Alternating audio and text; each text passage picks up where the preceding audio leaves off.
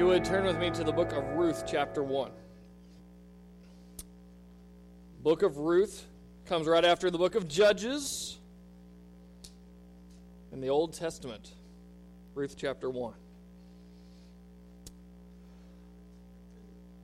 I know many have decided not to watch the NFL anymore following their political stances of the past couple of years, but tonight is the Super Bowl. And one of the great things about the Super Bowl is you get some great commercials. So I was thinking about the commercials that some of the commercials that I enjoy, especially related to this sermon this morning. And one of the ones that kept coming to mind was the Sour Patch Kids commercials. You know, they always start off with the Sour Patch Kids going and doing something that is mean, or as they call it, sour. And then, after they've done something mean, they come and do something really sweet. And it just reminds me of my own kids. Because sometimes they'll do something that you're like, why did you do that? That wasn't nice. And then they'll turn around and be so sweet. Well, the slogan for Sour Patch Kids is, first they're sour, then they're sweet. Well, today we're going to unpack a story where that slogan moves in the opposite direction. Literally translated, the name Naomi means sweet or pleasant. But at the end of this chapter, we'll see that she wants to be called Mara instead. And Mara means bitter. So what causes Naomi to go from being sweet to being bitter?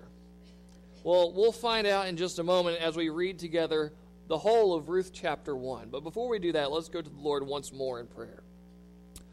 Lord God, I pray this morning that you would penetrate our hearts, penetrate our minds, and crush our spirits so that we may understand the great lament that Naomi experienced, and that we may understand the great need that we have for a great Savior.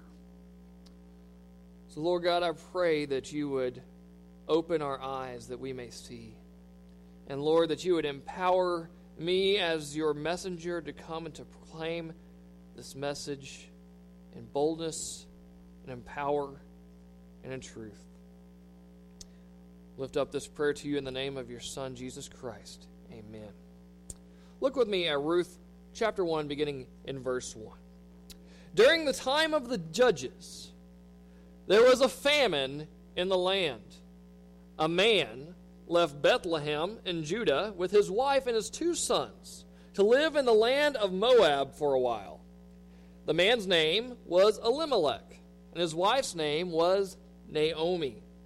The names of his 2 sons were Mahlon and Chilion. They were Ephrathites from Bethlehem in Judah. They entered the land of Moab and settled there. Naomi's husband Elimelech died, and she was left with her 2 sons. Her sons took Moabite women as their wives. One was named Orpah, and the second was named Ruth. After they lived in Moab about 10 years, both Mahlon and Chilion also died. And Naomi was left without her children and without her husband. Naomi experiences this idea of moving from the frying pan into the fire. Now that we use that phrase to mean they've gone from a bad situation into a worse situation. So let's take a look and examine this in further detail. We open by the author giving us the setting of the story, the time and the place of what is happening here. And he says, normally as we're looking at history, we're looking at the kings and the leaders of the country. But we zoom in on this man from Bethlehem. Now, at this time, Bethlehem was not what we would know it to be today, the great place of the birth of the Savior. It wasn't even the place yet of the birth of the great King David. But at this time, it's just a small town about 5.5 miles south of Jerusalem that really has no significance. And he says it is the time of the judges, meaning that at this time in history, Israel has no king. The people of Israel were living in what we would consider an early Republican style of government. They were not led by a man, but rather, what marks a republic is that you're led by law. And so they weren't led by a man, a king, they were led by God's law. Much as like we today are not led by a single man, we are led by the Constitution, and our leader has to abide by the Constitution. The problem with this setup of government is that people don't always follow the law. And so for our government, we have the executive branch, the president and the various agencies that fall under him, and the police that come and enforce the law. Well, for the nation of Israel, Yahweh himself, God himself, was the executive branch. He was the one who made the law, but he was also the one who ensured that they stuck to the law, that they lived in obedience to the law. And so when the people were not living in the fear of the Lord, and when they were not living in obedience to his law, he would bring chastisement upon them. He would bring punishment upon them through famines and plagues and sometimes drought or enemies coming and invading them, and to drive Israel to repentance, to drive them to come back and say, I have broken God's law. And they would repent of it and call out to God for deliverance, and he would raise up a judge. And we see a total of 12 times that God has raised up a judge to go and to deliver his people during the time of the judges. So they only needed a judge to deliver them after they had been living in disobedience. Well, in this story, we find that the people of Israel are under a time of God's wrath. Well, how do we know that? Well, they had invaded the land of Canaan, a land that God had promised them, calling it the land flowing with milk and honey, and yet at this time there was great famine in the land. And so this man, this common man, not a king, not a judge, just a normal family, this man and his wife and his 2 sons, they look at the situation around them during this land, this time where the land is under God's judgment, and he says, I can't provide for my family here. And so he decided to take his wife and his 2 sons to another land, the land of Moab. Now, there are some problems with that. First of all, by leaving Israel and going to another land, they've forsaken the promised land. They've forsaken God's holy place. And so, sure, they may have intended to come back, but they left from Israel and went into Moab. And in going to Moab, they had to travel to the east. And if you look throughout the scriptures, there's this constant idea of man traveling east. Think about this. In Genesis chapter 3, Adam and Eve are driven out of the Garden of Eden, driven east. And God places an angel with a sword to prevent them from returning west. There's a separation. And then we read of the story of Cain and Abel, and Cain murders his brother. And God comes to him and says, Cain, what have you done? And Cain is proud and haughty, and he says, "What, am I my brother's keeper?" And he's exiled and driven east. And then throughout Genesis, we see this constant movement to the east. And that signifies this movement away from God.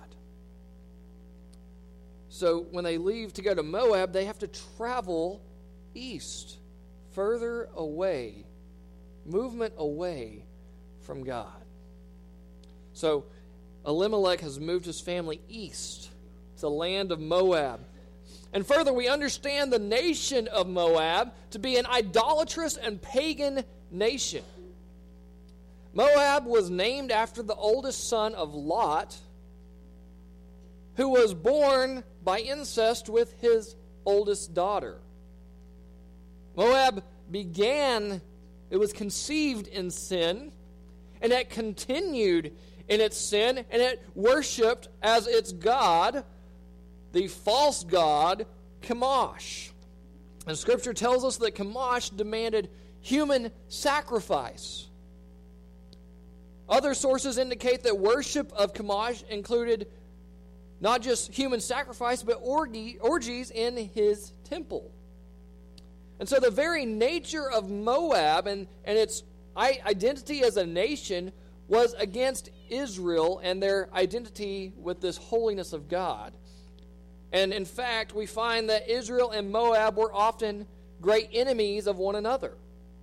And so this Israelite man had left from the holy nation of Israel to go into the land, the pagan, sinful nation of Moab, and chose there to settle his family. Friends, let me tell you this.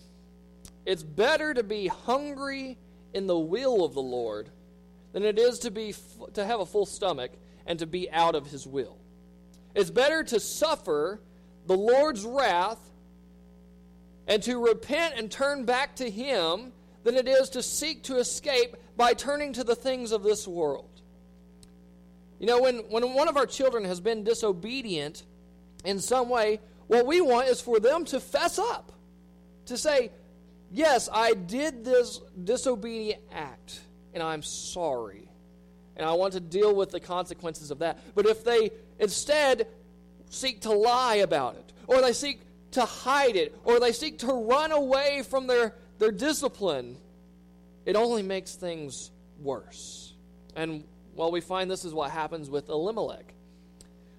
For while they were in Moab, he died and left his wife Naomi a widow. So, for Naomi, things have already gone from bad to worse. But she looks and says, I still have my 2 sons. And they have grown, and they go out and they marry Moabite women. But before too long, both of her sons also die without leaving an heir, without providing a grandchild for her. And so while Elimelech thought that he was helping his family escape from God's judgment, instead he finds that life just keeps getting worse and worse for his widow. So now Naomi is in a tough spot. She already has no husband to provide for her. So she was relying on those 2 sons to take care of her in her old age. There was no social security during that time. She had very few rights and resources as a widow. So what was she to do? She had no native Israelite family there in Moab. All she had was 2 young Moabite widows who were looking to her for guidance. What should she do? Look at verse 6. She and her daughters-in-law prepared to leave the land of Moab because she had heard in Moab that the Lord had paid attention to his people's need by providing them food. So she left the place where she had been living, accompanied by her 2 daughters-in-law, and traveled along the road leading back to the land of Judah. And she said to them, each of you go back to your mother's home. May the Lord show faithful love to you as you have shown to the dead and to me. May the Lord enable each of you to find security in the house of your new husband. She kissed them and they wept loudly. No, they said to her, we will go with you to your people. So she's left with this question of, should I stay or should I go now? Right?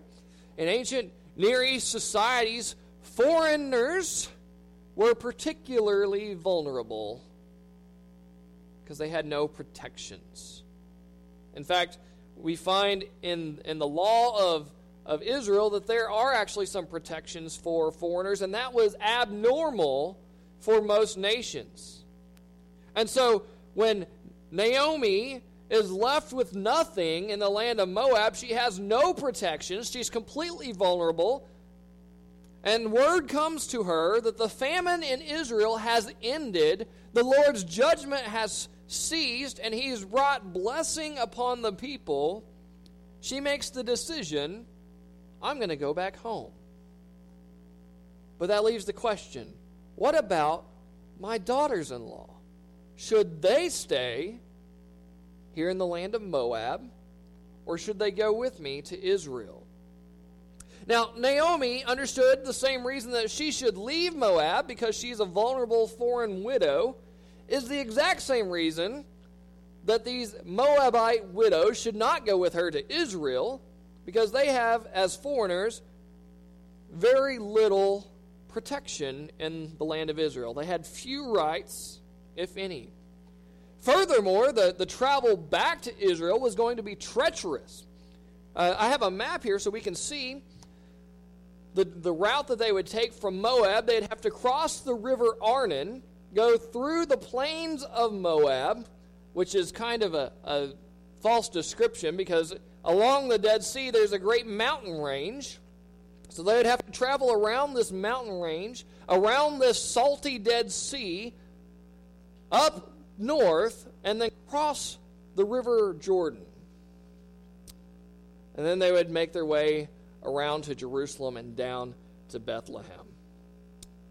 What this map doesn't show is how mountainous and how rugged this terrain is. And this group of widowed women would have to travel 50 miles across mountain ranges, the Dead Sea, the Jordan. Remember, there were no modern conveniences. These women would have to ford the rivers themselves. Because they were now poor, widowed women, they likely did not have a pack animal to ride, so they were more than likely making this trip on foot. And if all went well, they were looking at nearly 2 weeks to travel from Moab to Israel, to Bethlehem. These 3 widowed women alone.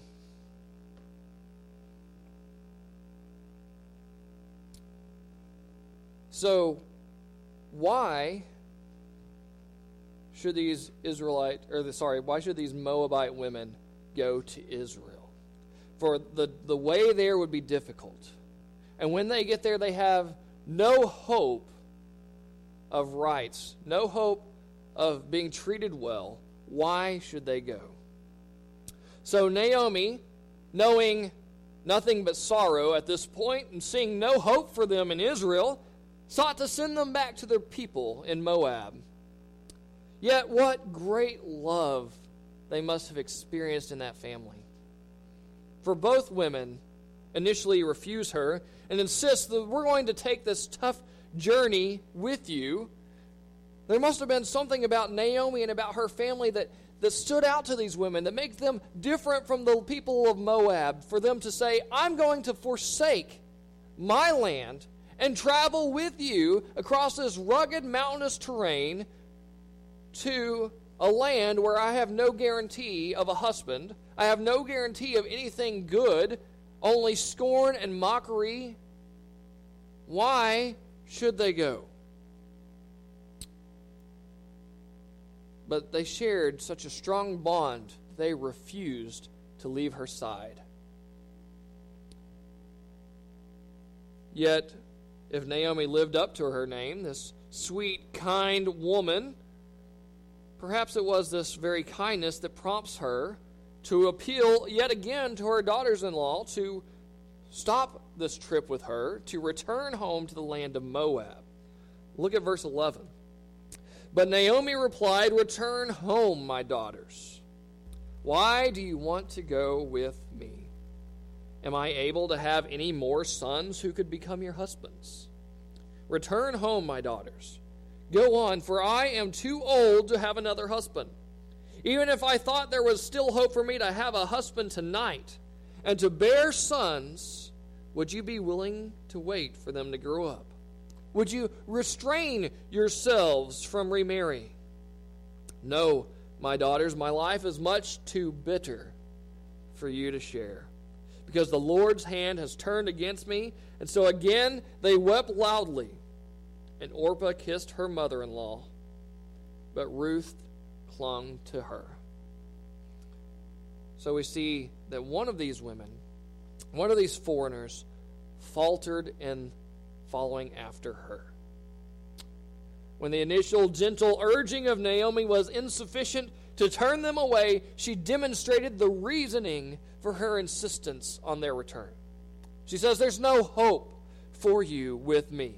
I can provide nothing for you. There's no hope for the future. I'm too old to remarry, and even if I did and I had kids tonight, would you wait until they were of marrying age? No, you would be much too old for them, and they far too young for you. So physically speaking, it would be much better for you to return to the land of Moab, to marry into another family, and to resume your life as a Moabitess. But notice that she places all of her bitterness, she places all of the trouble that she's experienced directly on the Lord.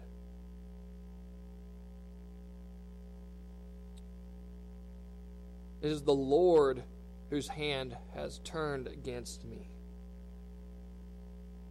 She says, there's no hope for you, for I am a woman under judgment. I'm a woman under God's wrath.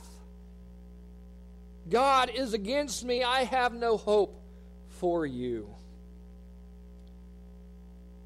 And at this time, her urging causes one of the women, named Orpah, to falter in her conviction. And she began to consider the situation, the difficulty of the travel, the lack of hope in arrival in Bethlehem, the lack of a future for her in a land removed from her family. And she decides, you know what, you're right. I'm going to go back. So Orpah, at the urging of this supposedly godly woman, returns to the land of Moab, returns to its false god, returns to the worship. This involves orgies and human sacrifice. She returns to Moab.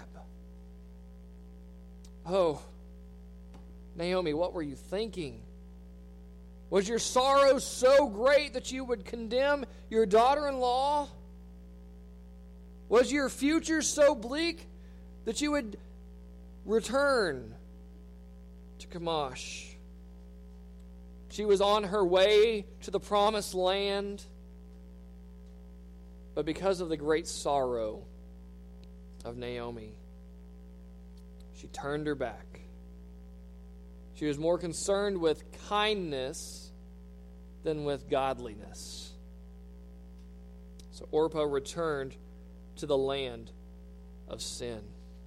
Friends, you must ensure that we seek to be kind. Yes? Scripture tells us that we are to be kind, but we must also understand that kindness and godliness are not always the same thing. Sometimes it's better to be godly than it is to be kind. And we are godly in love, but here kindness says, I don't want to cause you pain. But godliness understands that sometimes pain is better because it brings the greater blessing. It's much better to be godly than to be kind, especially if your kindness may cost someone their eternal blessing of the Lord. It's much better to say, listen, I know that this is going to hurt. I know that you are living in sin. I know that you like your sin, but you need to turn away from it, and you need to turn to the Lord. We don't want to tell people, hey, you are a sinner, and you need to repent, but we must, in the name of godliness, in the name of ultimate kindness, do so. So Naomi says to Orpah, go back. She says to Ruth, go back. Orpah says, I'm going to go back. But Ruth says, I'm staying with you. Ruth perhaps had a greater understanding of the Lord than Naomi did, for she clung to Naomi. And notice her response to her. This great passage that we read in verse 15. Naomi said, look, your sister-in-law has gone back to her people and back to her God. Follow your sister-in-law. But Ruth replied, do not persuade me to leave you or to go back and not follow you. For wherever you go, I will go. And wherever you live, I will live. Your people will be my people, and your God will be my God. Where you die, I will die, and there I will be buried. May Yahweh punish me and do so severely, if anything but death separates you and me. And when Naomi saw that Ruth was determined to go with her, she stopped trying to persuade her.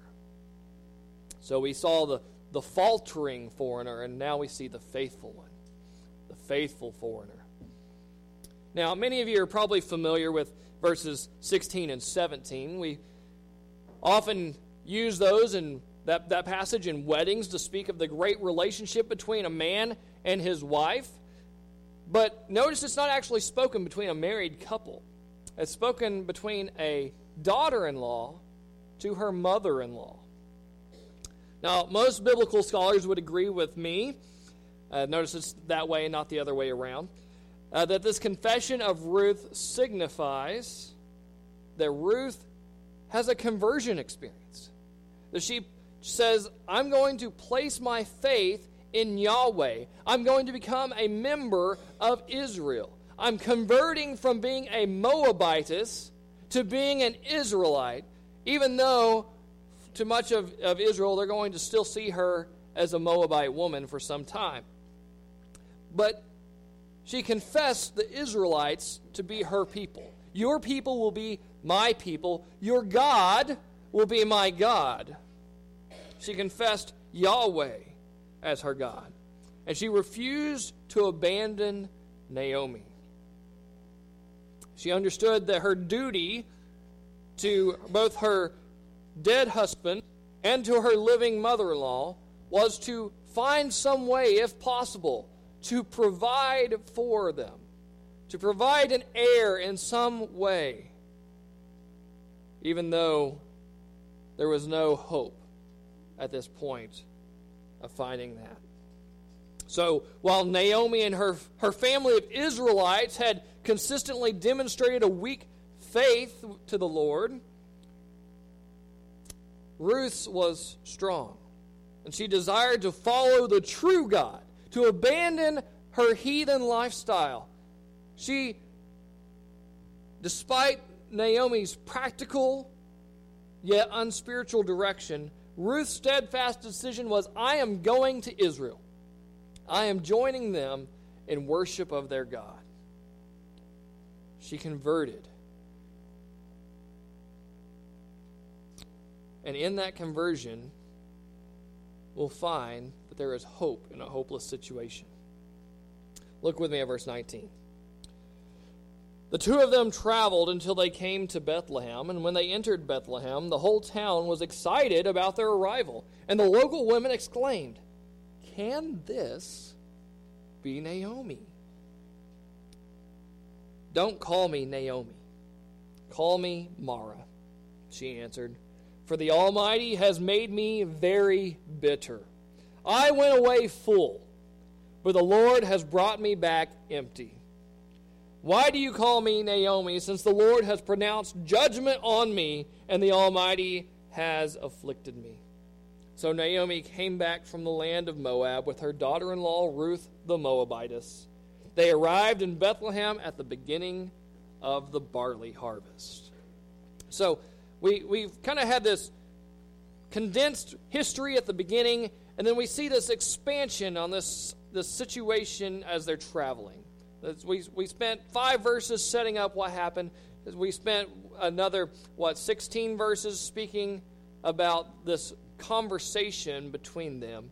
And then we get another 5 verses or so here at the end that say, hey, this is what happened after they got there. So we fast forwarded to the end of their journey. These 2 widowed women have now arrived in Bethlehem. It's now 10 years or perhaps a little bit longer after Naomi had originally left. And the whole town is abuzz. Could this possibly be Naomi? What a change in her. She left with a husband and sons, hoping for a new life of prosperity in Moab. Her return has no sign of success, for she comes on foot and in the company of a Moabitess, and these 2 have all the marks of poverty. So perhaps the question, can this be Naomi, was asked with an air of superiority. The other women had remained in Bethlehem. They had faced the challenges of the famine, and they had come out all right. They had endured the wrath of God. They had repented as a nation, and God had brought blessing back on them, and everything worked out fine. Perhaps they were casting judgment upon her for leaving. And that certainly, I think, seems to be the case. For look at how Naomi responds. She says, "Don't call me Naomi, call me Mara. For I'm no longer sweet, but bitter. Very bitter, because the Lord has pronounced judgment on me and has afflicted me." Why is she bitter? Because God has been working on her. God has left her feeling empty. He's brought her in her pride and her determination to go into this foreign land, this ungodly nation. He says, listen, that was wrong. I'm bringing you to repentance by taking away all that you have. And you know, sometimes that's the way God works with us. Sometimes we want to be so prideful and pull ourselves up by our bootstraps. I can do it myself. I can get a better job. I can do the training. I can do what needs to be done to provide for my family. I can take care of us. But we can't. Our pride gets in the way, and sometimes God just has to break us so that we can understand and be prepared to turn to Him. He has to break us. He has to make us empty. He has to empty us of our pride. And so she returns embittered, depressed, and cast down because the Lord has afflicted her. She's at the lowest place that she's known. So she's returned from Moab, embarrassed and broken. And you know, as American Christians, we don't like the idea that God would place His hand against us. We don't like the idea that God may cause something bad to come against us. In fact, I've found that most American Christians that I have conversations with have a theology that says God only allows bad things to happen. He doesn't cause them. But that's not what the Bible teaches. He placed His hand against Naomi. If you look at the whole book of the Bible, there's a whole book of lament. We call it Lamentations. It was written by the prophet Jeremiah because Jerusalem, the nation's capital, the place where the temple was established, that was being destroyed because God's hand was against them. They had been living in sin, and so God brought punishment upon them, and the nation watched as territory fell to enemy, and then Jerusalem itself became embattered and in battle. And eventually it fell. And so Jeremiah the prophet's watching all this, and he's thinking, oh, how terrible this is. But he understands at the same time that it is because God is afflicting them because of their sin. And we don't like that. We don't like that God's wrath is just as real as God's loving kindness. We don't like to think about it. We don't like to talk about it. And I think because of that, we become stunted in our spiritual lives. We don't allow ourselves to experience the great depths of human emotion that God has created within us. When we start to feel bad as Americans, what do? I'm feeling depressed. I go to the doctor and tell him I feel depressed. Here's a prescription. You're not going to feel depressed anymore. We don't experience the lament like Naomi. We don't experience the lament like Jeremiah. We need to understand that she's correct. God is the one who's made her bitter.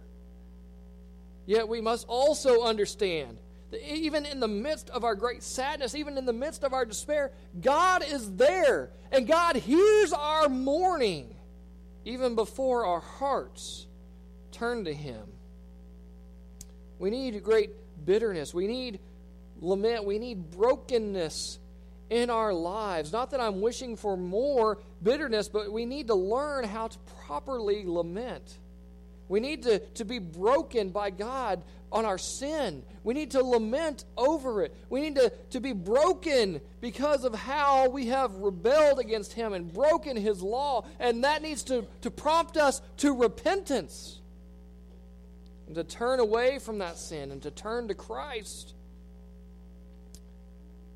Because even when we see the great sin, I was hearing a story this week of how even back in the early 17th century, there was this great revivalism that was taking place, and there was always this call to understand your sin and to be broken because of your sin. And this one guy became so broken over his sin, so depressed because of how unrighteous of a creature he understood himself to be, that he decided there was no hope, and so he committed suicide.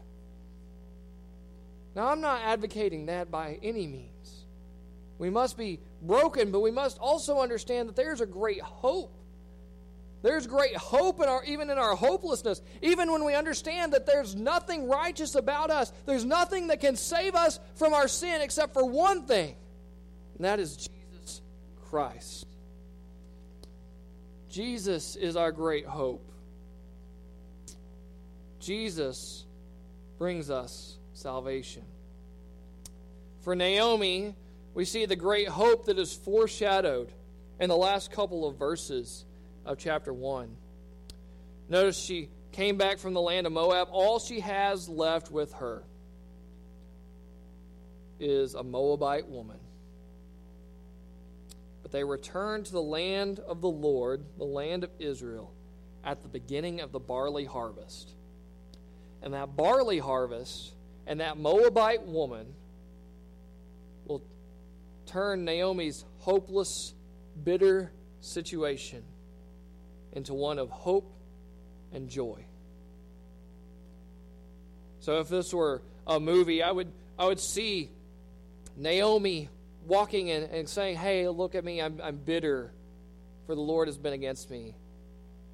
And I would pan out on that scene, showing Ruth and the ripe heads of the barley. Now maybe you're here this morning and you're hearing this message online and you've been going through a tough situation. Maybe COVID has left you feeling abandoned. Maybe you're at home right now watching this online and you're alone. Maybe you're here and you've lost your job, maybe because of COVID, maybe something else. And so you're suffering economically. Maybe you've lost a loved one. Maybe this has caused you to be bitter and depressed. And maybe you're thinking, I'm going through this tough situation. I thought God loved me. Why is He allowing me to go through this? But maybe He's using the situation to break you, to mold you, to prepare you, to become closer to Him, to draw you to Himself. Maybe God's breaking you because often in our weakness is an opportunity for God to perform a startling redemption. See, the truth is God sees, He understands, and He wants to enter into our mourning. And He wants you to learn to trust Him. And in your suffering and in all areas of life. For there is hope in the hopeless situation. That Jesus Christ, who came, who suffered Himself, who was crucified on a cross and died and was buried, He didn't remain there. He rose on the third day, having power over death, and He holds the keys to Hades. And He makes that power available to you and me if we confess Him as Lord and believe in our heart that God raised Him from the dead. Jesus is our living hope. Have you placed your faith and your hope in Him today? Would you stand with me as we have a time of invitation, a time to respond to the word of the Lord? I hope this story has touched your heart. I know we've all dealt with various afflictions. But understand, God works in those times. Let's go to Him in prayer. Lord God, we thank You for the story of Ruth and Naomi. Lord God, as we continue to study this, I pray that You would continue to open our minds and our hearts to understand You better. But Lord God, I pray that if there's anyone here today that's broken because of their sin, that's broken because of their situation, that they would understand that You are using that to provide redemption, to prompt to return and to turn to You in faith. Won't You empower them, embolden them to come to You today? For salvation is found only in the name of Jesus the Christ, the Son of the living God. Lord, have Your way.